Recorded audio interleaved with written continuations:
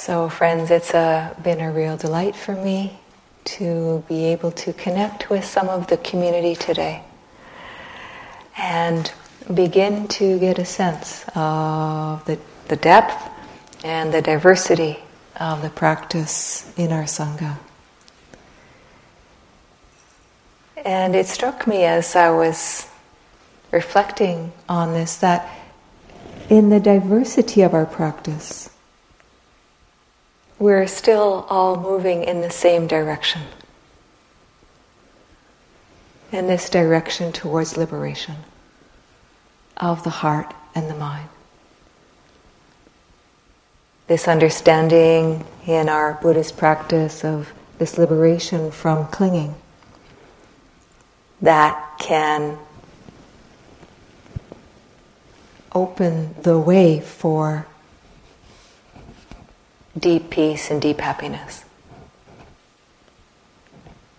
This clinging that has the two sides of grasping for what we don't have, aversion to what we do have. These two sides that put our happiness potential over there. And help us lose sight of happiness and deep peace potential here in this moment.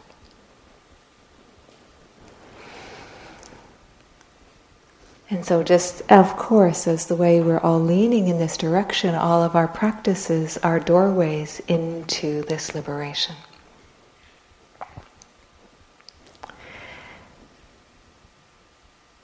Of course, the Buddha lived in complete and full awakening. He lived in this deep happiness, this deep peace.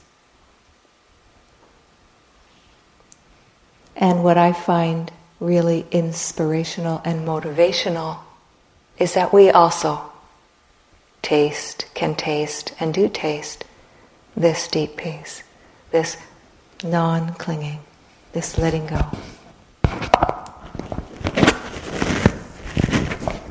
And I'm sure that that's what's brought us all here. That we've tasted this and we know it.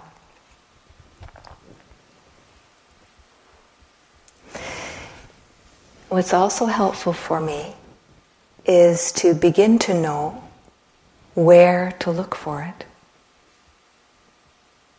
how to support the conditions for it to rise, to be known, how to really know it, and how to sustain it.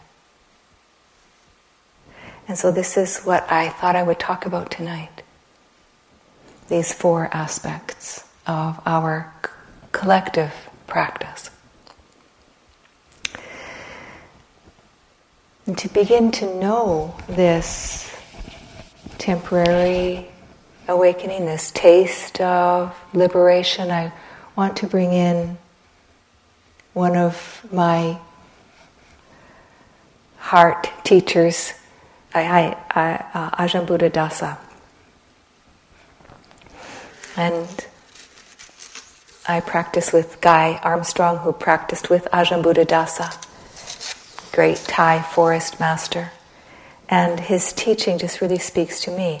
And he speaks about this taste of Nibbana that we can all have. He's written an essay called Nibbana for Everyone. And he says, this word Nibbana means coolness. And we'll all have our own flavor. We'll all have our own way of understanding and knowing this peace, this happiness. He says the word Nibbana means coolness. Back when it was just an ordinary word that people used in their homes, it also meant coolness. When it was used as Dhamma language, when it is used as Dhamma language in a religious context, it still means coolness, but refers to the cooling or the going out of fires of reactive emotions. although it may be a temporary quenching, merely a temporary coolness, it still means Nibbana, even if only temporarily.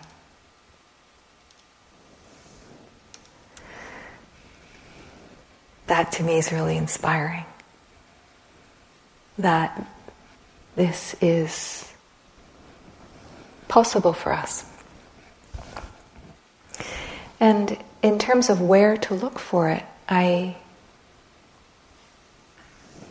want to offer tonight a sutta, the Satipatthana Sutta, which offers a number of doorways, 4 major doorways of places we can look for this peace, for this non-clinging, for this, a doorway into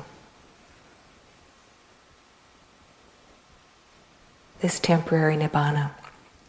And so I am going to offer it tonight, hoping that, knowing it won't, and not everything will resonate for everyone, but hoping that there will be something in this sutta that will speak to each of us in your own practice, knowing that there's such a wonderful diversity of practice here. And so I want to read from the Satipatthana Sutta. Sati, mindfulness, patthana, establishments or foundations of mindfulness. One of the most concrete suttas we have for instruction. And this is Bhikkhu Nanamoli and Bhikkhu Bodhi's translation. This is a part of the sutta. Practitioners, this is the direct path for the purification of beings, for the surmounting of sorrow and lamentation, for the disappearance of pain and grief, for the attainment of the true way, for the realization of Nibbana, namely the 4 foundations of mindfulness. What are the 4?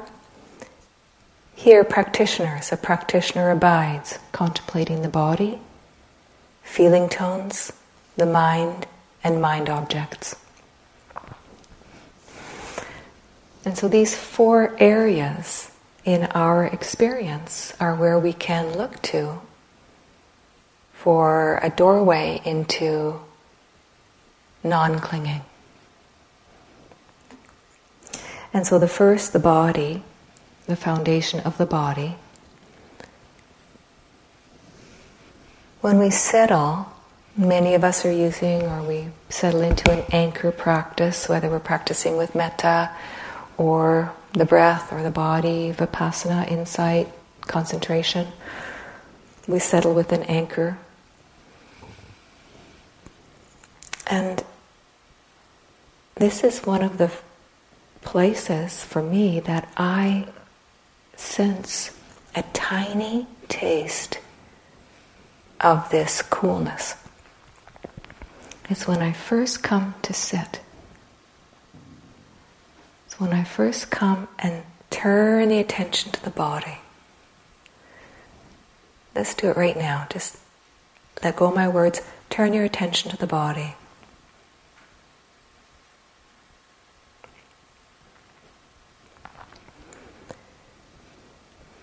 Just in the first small moment there, for me, over time, there has come to be known a tiny release. Just in the turning to the anchor.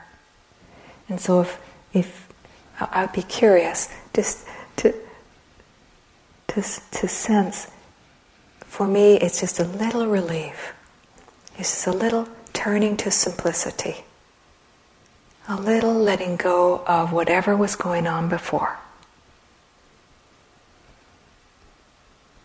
And it's very easy, it may not resonate for you, but it may be a place that's there but not looked for, and so not seen. And so check it out over the practice time when you just first sit. Oh yeah, okay, just this body, just this breath.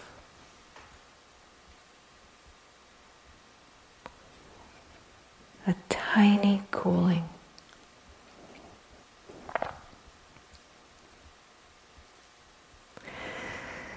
And then throughout the meditation, throughout our practice in all postures, or I'll say in meditation, very often I find when I'm in meditation, the mind will think, and then it'll come back, and then I'll notice, oh, there's some tightness in the body.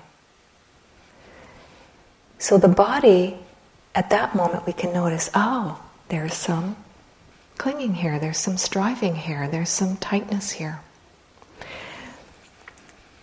That for me is another doorway, it's another practice, inquiry. Is there tightness here or is there ease here?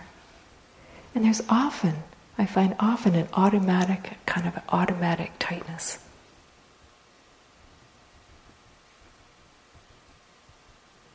And in that moment, if you can just notice without judgment, oh, we can notice what happens then when we notice if there's tightness. With our wise mindfulness, what happens in that moment? Or if we check in and there is no clinging, what does that feel like? And I know if we went around the room, we could collect a list of words. And we would have our own poem. We'd have our clinging poem, we'd have our non-clinging poem of what these two feel like. And so this can be a check-in with the body, no matter where we are, no matter what's happening. What is there tightness? Is there ease? That's my shorthand. You might have your own words or own way of checking in. And so I can tune in, I become more able to tune in. Is there clinging or is there non-clinging? And this can be a way of settling into the body and finding out what's present. Is clinging here or not? And what does it feel like?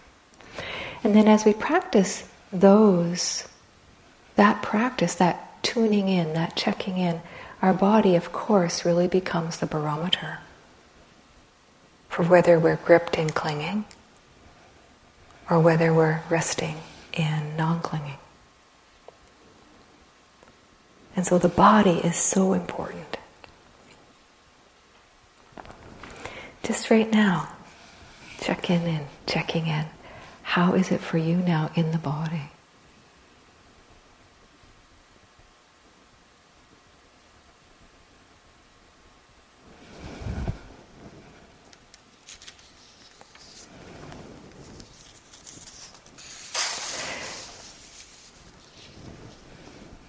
The second foundation of mindfulness is Vedana, or feeling tone.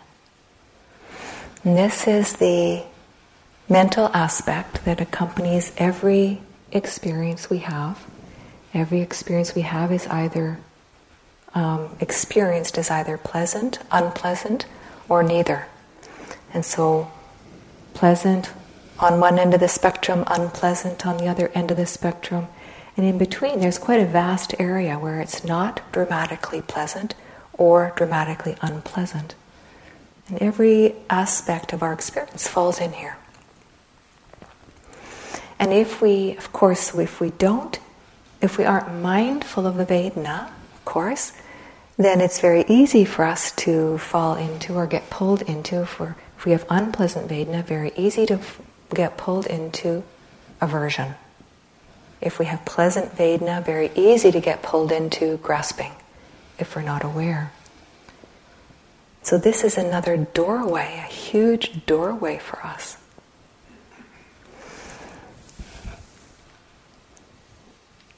I remember one time on retreat, I was on a retreat similar to this retreat. We were able to make our own schedule. We still had bells, but we could decide if we were going to sit or walk. So the bell rang and I stood up, and then I thought, well, am I going to walk or not? Like, I can decide. And at that moment I didn't know. I didn't know what would be best. I didn't know what I wanted to do. And fairly quickly a voice, the self-judgment voice, rose. Jeannie, this isn't rocket science. It's like, are you going to walk or sit? Like, it's not, So there's like, wow, that was my clue. Okay, there's some aversion going on here. And so then so that's our doorway. And I could sit with, what is going on? Oh, there's aversion to uncertainty. Anybody? I know if I asked for a show of hands, we'd all share this experience. Aversion to uncertainty. Oh, unpleasant. So I decided, can I sit with aversion to unpleasant without aversion? Yeah. Can I sit with it? This aspect of clinging, can I sit with it without clinging? Without aversion to the aversion? Can I sit with it with non-clinging? And so I sat down and I started to get curious about this unpleasant experience. Can we sit with unpleasant as unpleasant? This is the invitation. And so I sat with the unpleasant, which had some aversion attached to it. So there's unpleasant and aversion, and I just said, oh yeah, and the aversion's a little unpleasant, and the uncertainty's a little unpleasant, and just sat with it, sat down and started to get curious, and it's kind of like jangly, and then I sat with it just for a little bit more, 30 more seconds or so, and started to settle out, and then I started to feel, this is kind of pleasant. It's like sitting here with uncertainty, without trying to make it different, without aversion to it, it got pleasant. And I realized uncertainty is pleasant if you're not trying to push yourself to be certain. And I sat there kind of reveling in, this is don't know. This is not knowing. And we know that these are touchstone experiences for us. When they're on retreat, they can seem small, but they're big. I've never forgotten that experience. And so you may have experiences like that, where you have an opportunity. There's some kind of struggle. The self-judgment voice rises, grumpiness rises, struggle rises. Oh, clue, clinging. And then investigate what's happening. And so I've never forgotten that. And so this is a doorway. And then I sat there in non-clinging.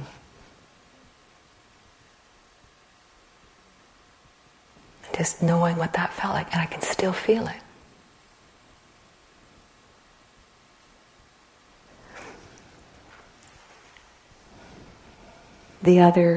Another really tricky one, of course, with Vedana is pleasant experiences. And we just rush into grasping. And I received a wonderful teaching about this from a teacher named Michael Soborsky. He said, when you go to the dining hall, just stop for a moment and see what's happening before you do anything, before you actually dish up your food. And see if there's any grasping there. And if there is, he said, just ride the grasping out. Just breathe with it for a little bit. And then, he said, and I'll never forget this, then eat as a free person.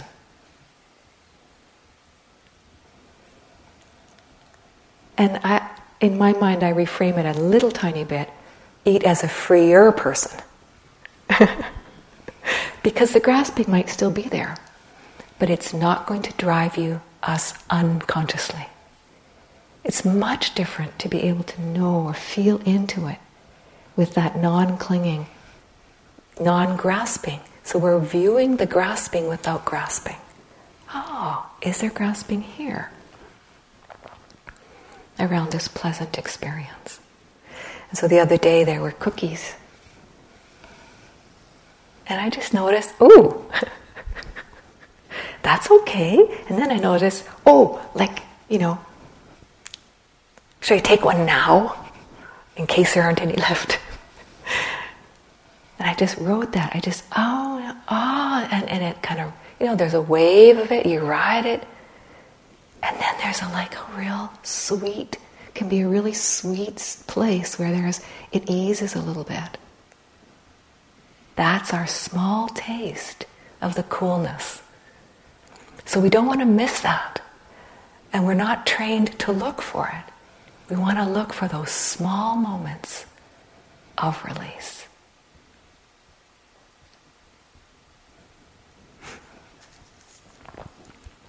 The third foundation of mindfulness is the mind. And I love this foundation, and I love the way it reads. So I'm going to read a part of it. And this really builds on the foundation of Vedana. Each of these build on the other. It says, how practitioners does a practitioner abide contemplating mind as mind?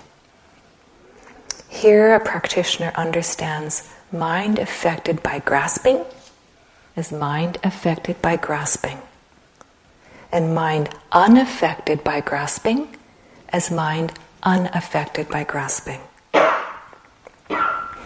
They understand mind affected by aversion as mind affected by aversion, and mind unaffected by aversion as mind unaffected by aversion. It goes on, but are you getting the picture? So this third foundation of mindfulness is about our relationship to the clinging. And so the Buddha doesn't say here, the practitioner understands mind affected by grasping and then tries to change it. It doesn't say, the practitioner understands mind affected by aversion and then tries to get rid of it. The invitation is to know aversions in the mind without aversion, to know graspings in the mind without grasping. And this is tremendously freeing, because then grasping and aversion and clinging can rise, and we can just notice it. This is the foundation of the mind that knows. I find that very, very freeing.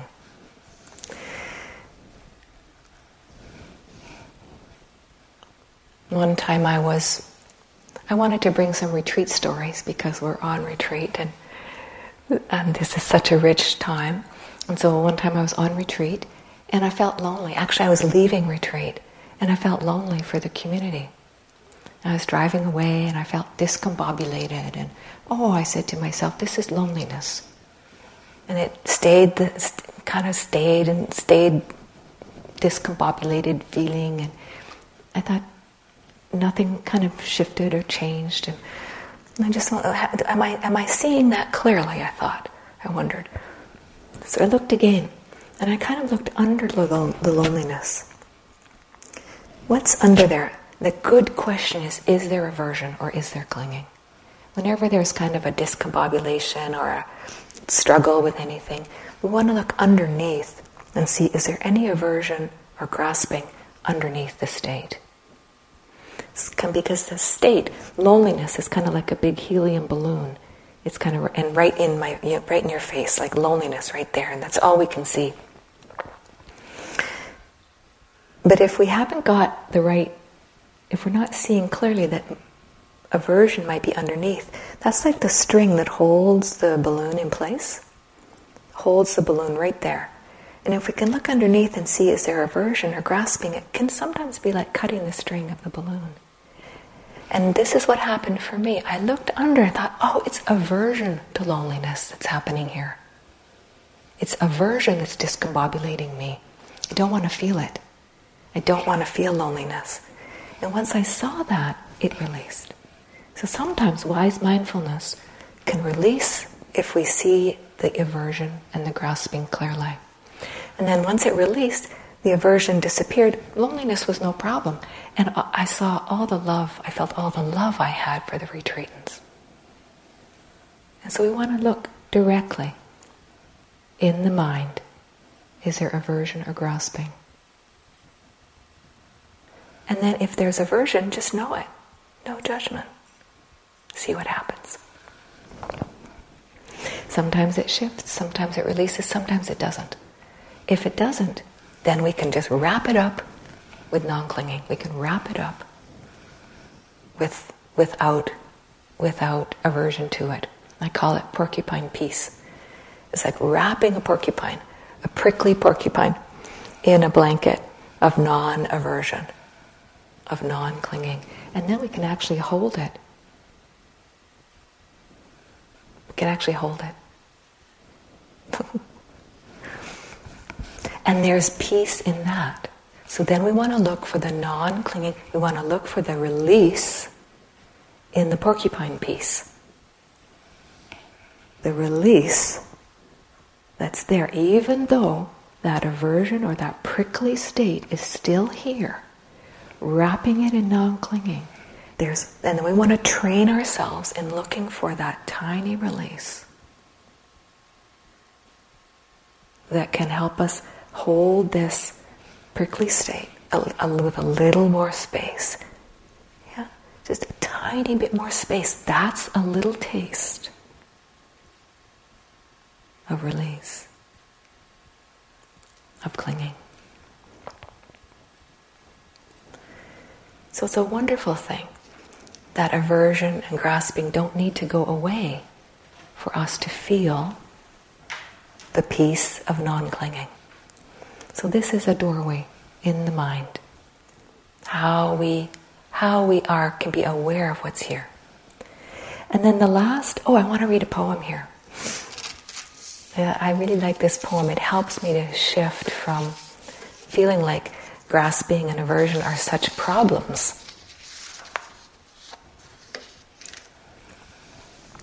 to finding the way to peace in the midst of it. This is by Rosemary Watola Tromer, and it's called, Oh, the Longing. Let longing be longing, though it rises in me with insistent hunger, though it clutches for my heart with outstretched hands, pins me with pleading eyes. Let longing be longing. Never has it worked to pretend I don't hear it, as it shouts its demands or charms me with silken promises. In a vision, I said no to the longing. We could say grasping. And the longing only grew like a shadow on the wall. But when I said, yes, longing, I see you. And what was it that was saying yes? A voice, not me, but through me. The yes filled me like a warm and golden glow, color of sunrise, color of pollen, and there was nothing it could not touch. This woman, this longing, the shadow itself. Where does this yes come from? I don't know. But now everything is infused with its light, and the longing is longing. And I am a woman who sometimes longs for what she cannot have. Even the no is shining.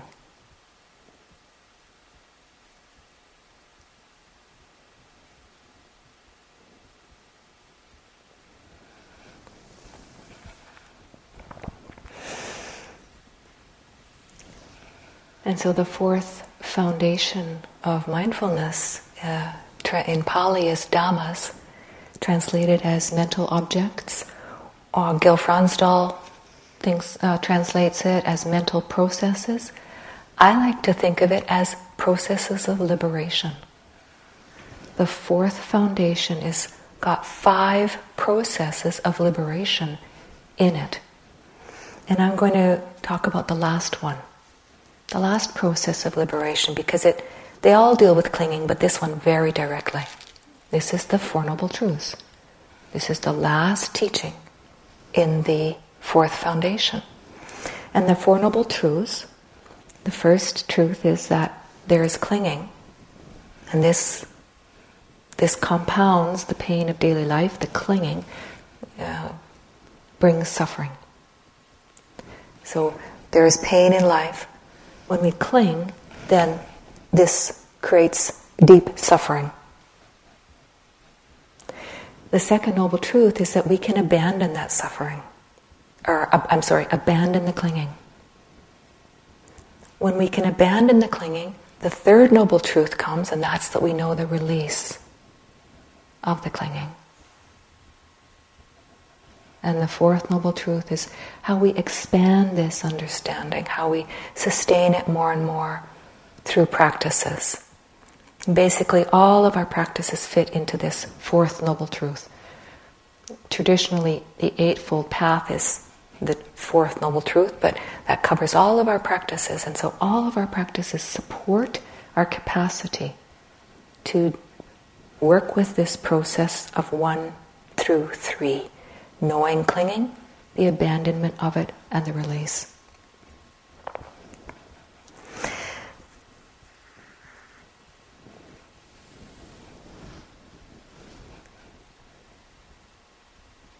So I have a couple of memories from retreat again. One time I was working with concentration. I often like concentration and insight. I often work in a combination with them. Both kind of similar wings of the same practice. But this one retreat I was really deepening into concentration, and I found myself getting grumpy. I'm sure you've had that experience. Grumpy, and the concentration was slipping, and I didn't realize that I was clinging. And this often happens, right? We just get grumpy, but we don't realize why. It took me about 24 hours. And then I read something from Ajahn Sumedho. He said, the concentration will slide. It will wax and wane. The mindfulness doesn't need to. Mindfulness you can always have with you. The concentration will come and go. And I had not realized how much I was judging myself for the concentration sliding, kind of waning. And as soon as I realized it, as soon as I let go of the clinging, the aversion, the self-judgment towards myself, then immediately I was back in samadhi. It was so clear that it was the clinging that was discombobulating me. And the release of it, in the releasing of the expectation that my concentration never wane, release that clinging, then I fell back in. So in our samadhi practice, it's very helpful to just keep a little eye on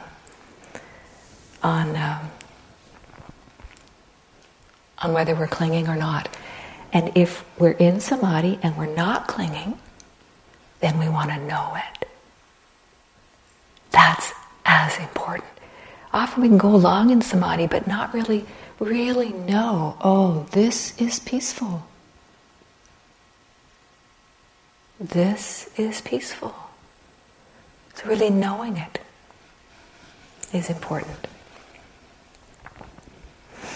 And so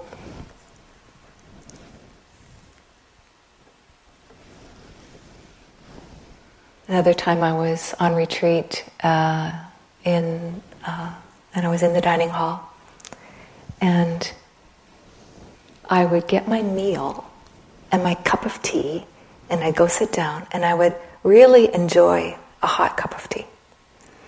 Midway through my meal, my tea would cool down. Now, I could have actually enjoyed the Nibbana-ing of that cup of tea cooling down. That's one of the places Ajahn Buddhadasa invites us to look.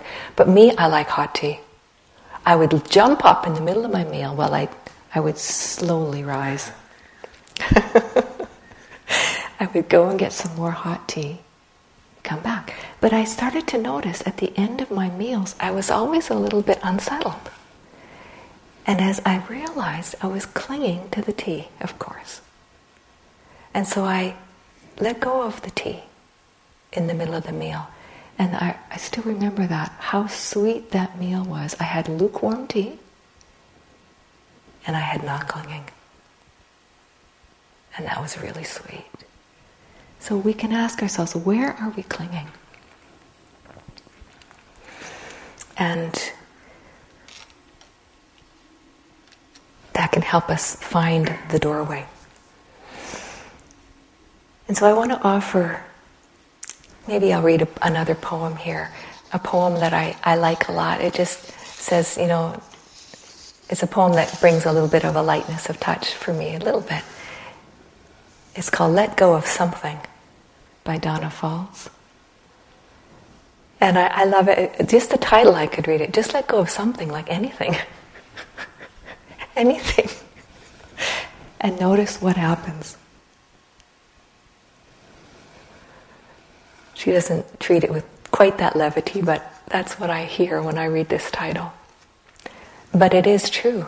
If we let go of anything, we renounce anything, renounce the clinging, then we want to notice. So here she is. Let go of something, somewhere. Use yoga to become aware, to touch what lies beneath the surface of the skin. Is there tension, longing for a release? A knot of fear so deep and familiar that you believe it's part of who you are? Ease into dark corners, locked rooms, unexplored hallways. Gain entry not by force or will, but only by softness. Enter on the wings of breath, and turn the key of self-acceptance to let go of something, somewhere.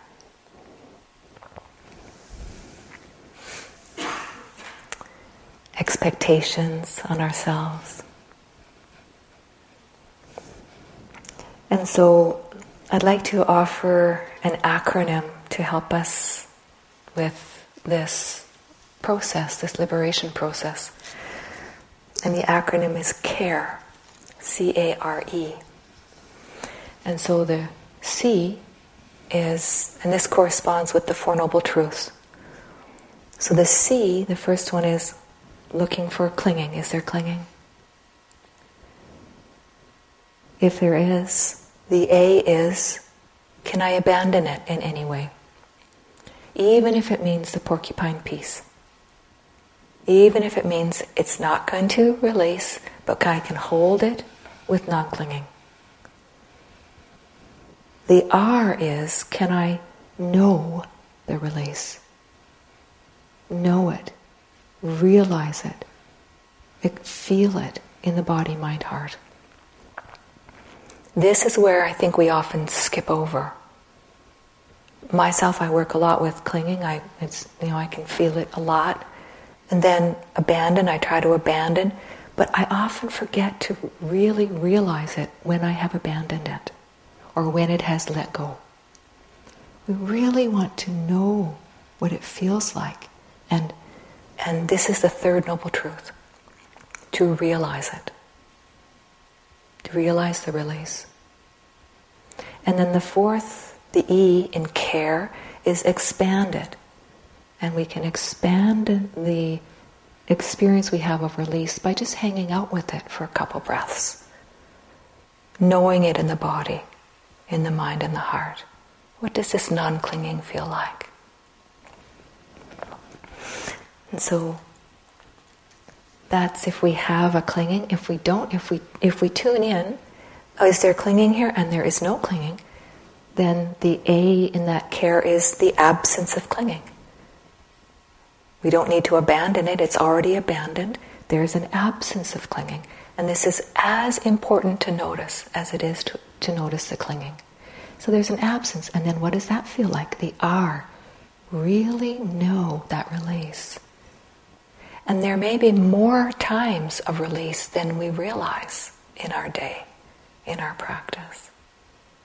Our minds are hardwired to notice the challenge, notice the clinging, notice the difficulty. We're hardwired that way.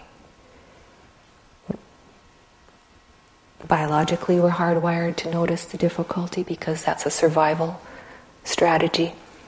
And what we're doing is helping our minds, our hearts, know the peace as well, know the absence of clinging. And then so if there's an absence, we realize it, we know it, we realize the release, and then expand it again by hanging out with a couple of breaths or longer. And so that's the Four Noble Truths in the acronym of CARE.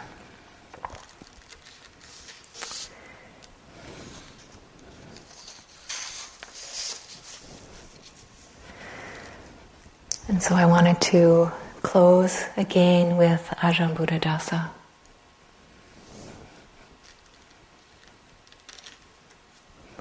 And read the quote I began with and a little bit more of his article, of his essay.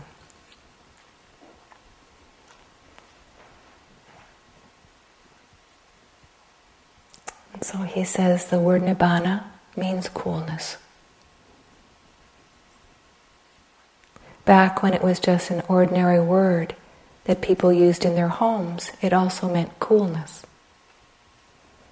When it's used as Dhamma language in a religious context, it still means coolness,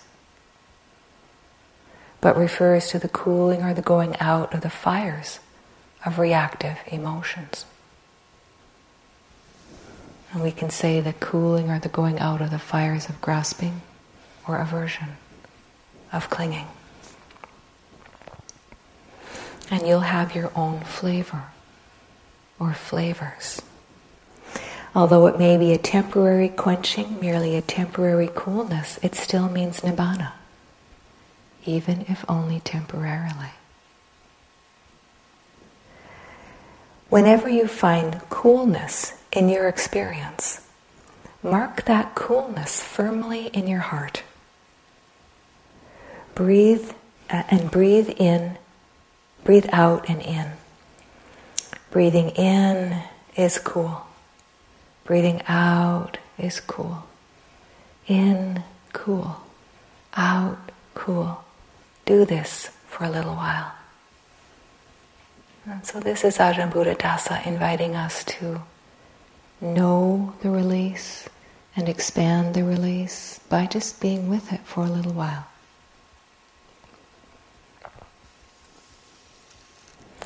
This is an excellent lesson that will help you to become a lover of Nibbana more quickly. The instincts will develop in a way powerfully in this way. And natural Nibbana, the unconscious, the quenching of defilements will occur more often and easily. This is the best way to help nature. And this is our nature. The best way to support it. And so I offer the CARE acronym if it's helpful for you, just to tune in. Is there clinging? Can it be abandoned? Can I know the release? And can I hang out there? Can I expand it?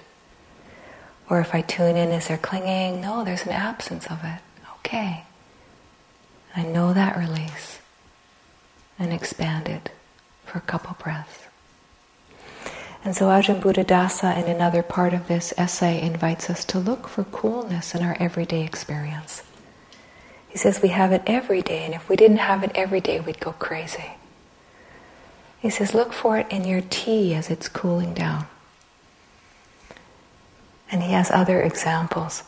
And so in your practice, you might notice, where is it for you? Is it in the tea as it's cooling down? Is it at the beginning of a meal when you notice? Take a moment and notice, ride any wave of leaning in. Is it the end of the meal when you're satisfied? At the end of a meal when you're full, there's a moment, sometimes a moment of non-clinging because you've gotten your meal. And we think it's because we had a good meal, but it's actually because there's a moment of non-clinging there. So we want to know where to look for this peace. It's not in the good meal. It's in the non-clinging. We want to be able to see these moments more and more in whatever practice we're doing. Might be at the beginning of a sit when you just first sit. Might be as you're settling in to your concentration practice, enjoying the non-clinging in that. It might be as you lay down at night to go to sleep and you think, oh, finally. In that moment, there's a moment. There can be a moment of non-clinging at that moment. We just want to be tuned more and more into these small moments of freedom from clinging, of liberation in the heart.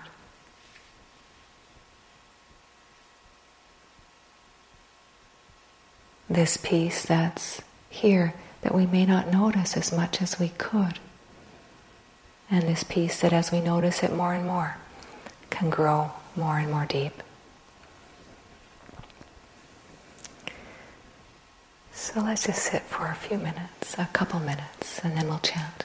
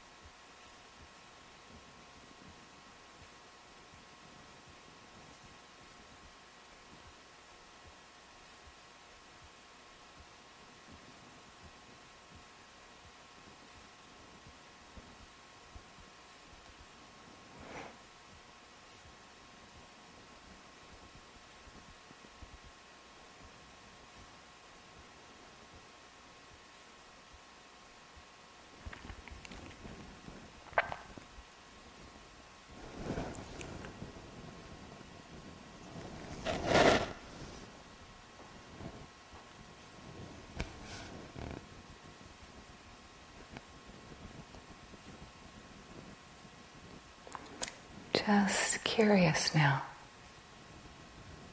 What's here now?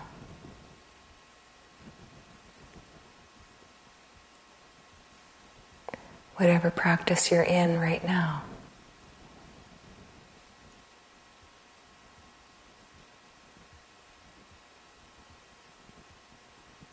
For example, if you're with the breath,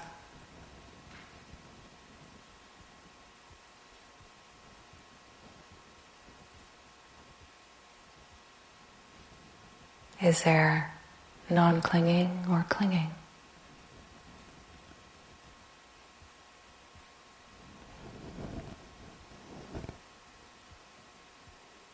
Is there a small ease with the breath? With being able to rest back and just receive it? Knowing there's no need to strive and try hard.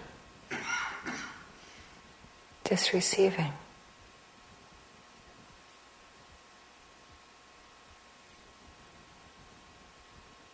And in that receiving,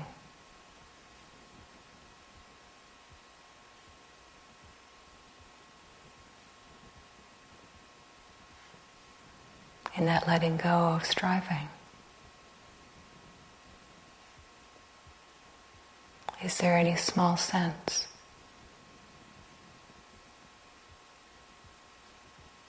of your flavor, of release, of ease? Small.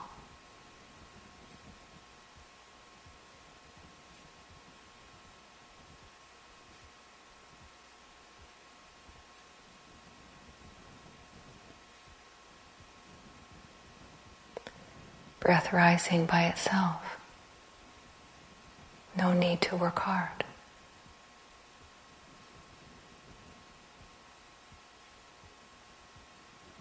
Can there be a small sense of release?